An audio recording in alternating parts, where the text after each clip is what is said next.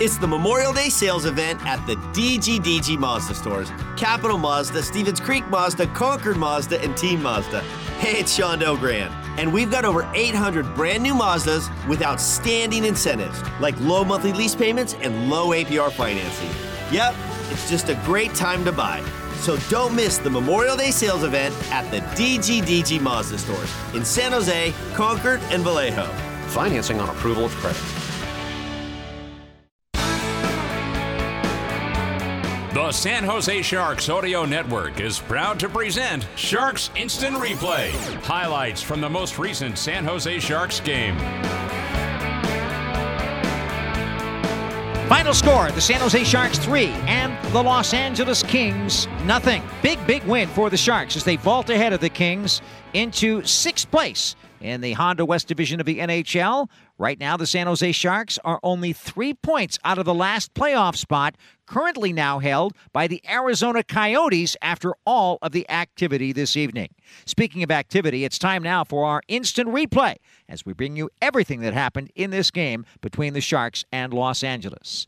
The first period proved to be a very critical one for the Sharks as they established their game right away. Some of it was goaltending by former King Martin Jones, and a lot of it, was due to the play of one line.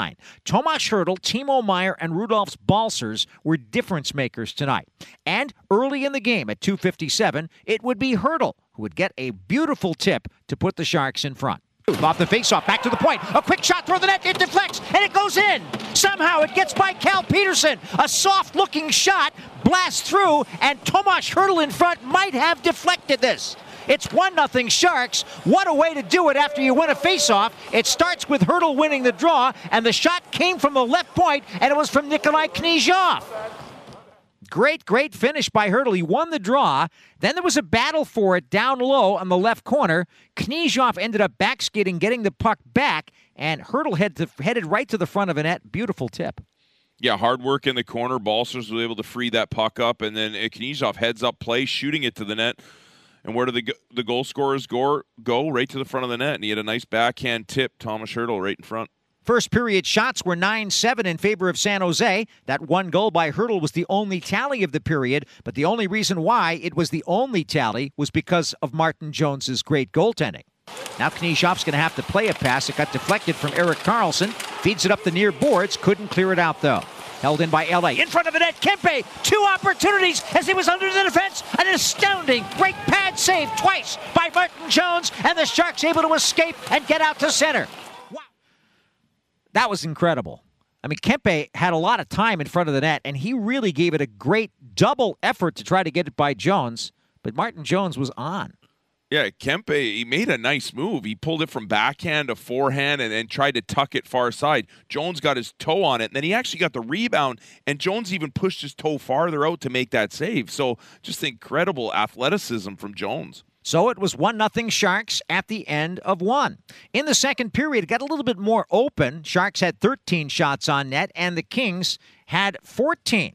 But there was Martin Jones again with about 16:50 left to stop another one. It's now the Kings down 1-0. Throw it toward the front of the net. 2 great saves by Martin Jones. One was tossed to the goal. He stopped it, and a backhand shot by Trevor Moore. Another great save by Jones. What is this about LA getting 2 point-blank chances in rapid succession tonight? That was the second one. And Trevor Moore, who played college hockey with Dylan Gambrell at the University of Denver, ended up having the chance of his life.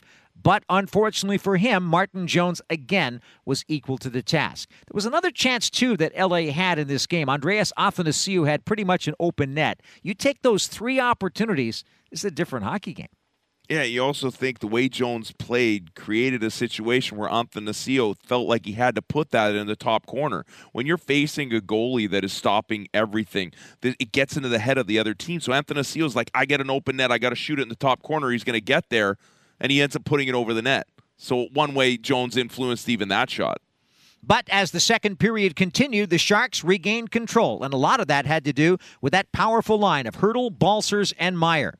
At 9 minutes, Timo Meier ended a 9-game goalless drought with a nifty play. And the Sharks skate the other way. It's Meier on the right wing, crossing the line, waiting, shooting, wide. Hertl's behind the net. He's got him over to Meier. Meyer, shot, score! Tomas Hertl was looking at Rudolph Balcers in the middle of the ice, but he knew that Meyer was on the left and gave him the puck instead. That little misdirection results in a rope by Meyer, and the Sharks are up 2-0. Almost freezes the defense, and credit Balcers, too, for doing a good job right in front of Cal Peterson, getting the attention of the D, but also Hertl was kind of not looking at Meyer, but he knew he was there. Yeah, a little misdirection is nice, and the Sharks have been doing a good job in these LA series of driving to the net and creating confusion in front of the goaltender like Cal Peterson, who's so good. Balcers does it there, creates a situation where Timo Meyer is able to find that soft spot, and Hertl finds him. So to recap so far, 2:57 of the first. Hertl's 11th of the season from Knyzhov and from Rudolph Balcers. Then, the goal you just heard at 9 minutes.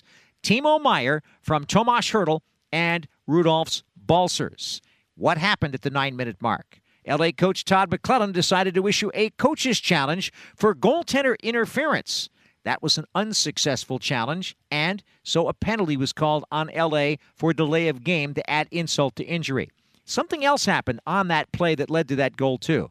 Seconds before it, one of the referees, Pierre Lambert, was injured, and he was bent over. I'm not sure if he was hit by a stick or a puck or something along the boards, but he was clearly shaken up. The play finished with the goal call and then the coach's challenge, but we couldn't forget about that last part because Lambert actually was woozy. He was helped off the ice, and he was done for the night, so the game actually ended in the second half with the traditional one referee, two linesman configuration. Yeah, it was a scary moment, really, because you saw him. You had mentioned it on air that he got hit in the corner, but then the play finished. They blow that down. But then afterwards you saw him and it was weak in the knees. He had to get helped off the ice. So it looked like things got more serious. So, hopefully he's okay. Let us hope so. Scored 2-0 Sharks at the end of the second period. In the third period, the Sharks took command again when they needed to, outshooting the Kings 14-9. Totals for the game, San Jose 36 shots on net and the Los Angeles Kings 30. But LA had some good chances. The Sharks did too. With about 13:02 remaining, Dylan Gambrell scored a beautiful shot, just a beautiful one-time play. But unfortunately, it was called back by a second LA coach's challenge, this time a successful one because Gambrell was just barely offside.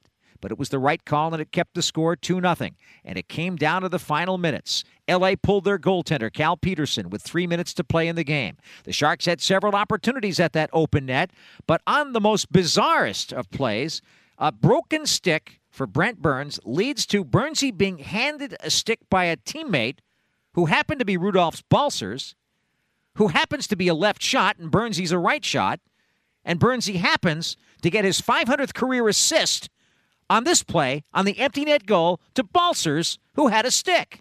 Walker's been playing a lot, tried to bounce it forward, but Burns steals it, flips it forward, and the long shot, score!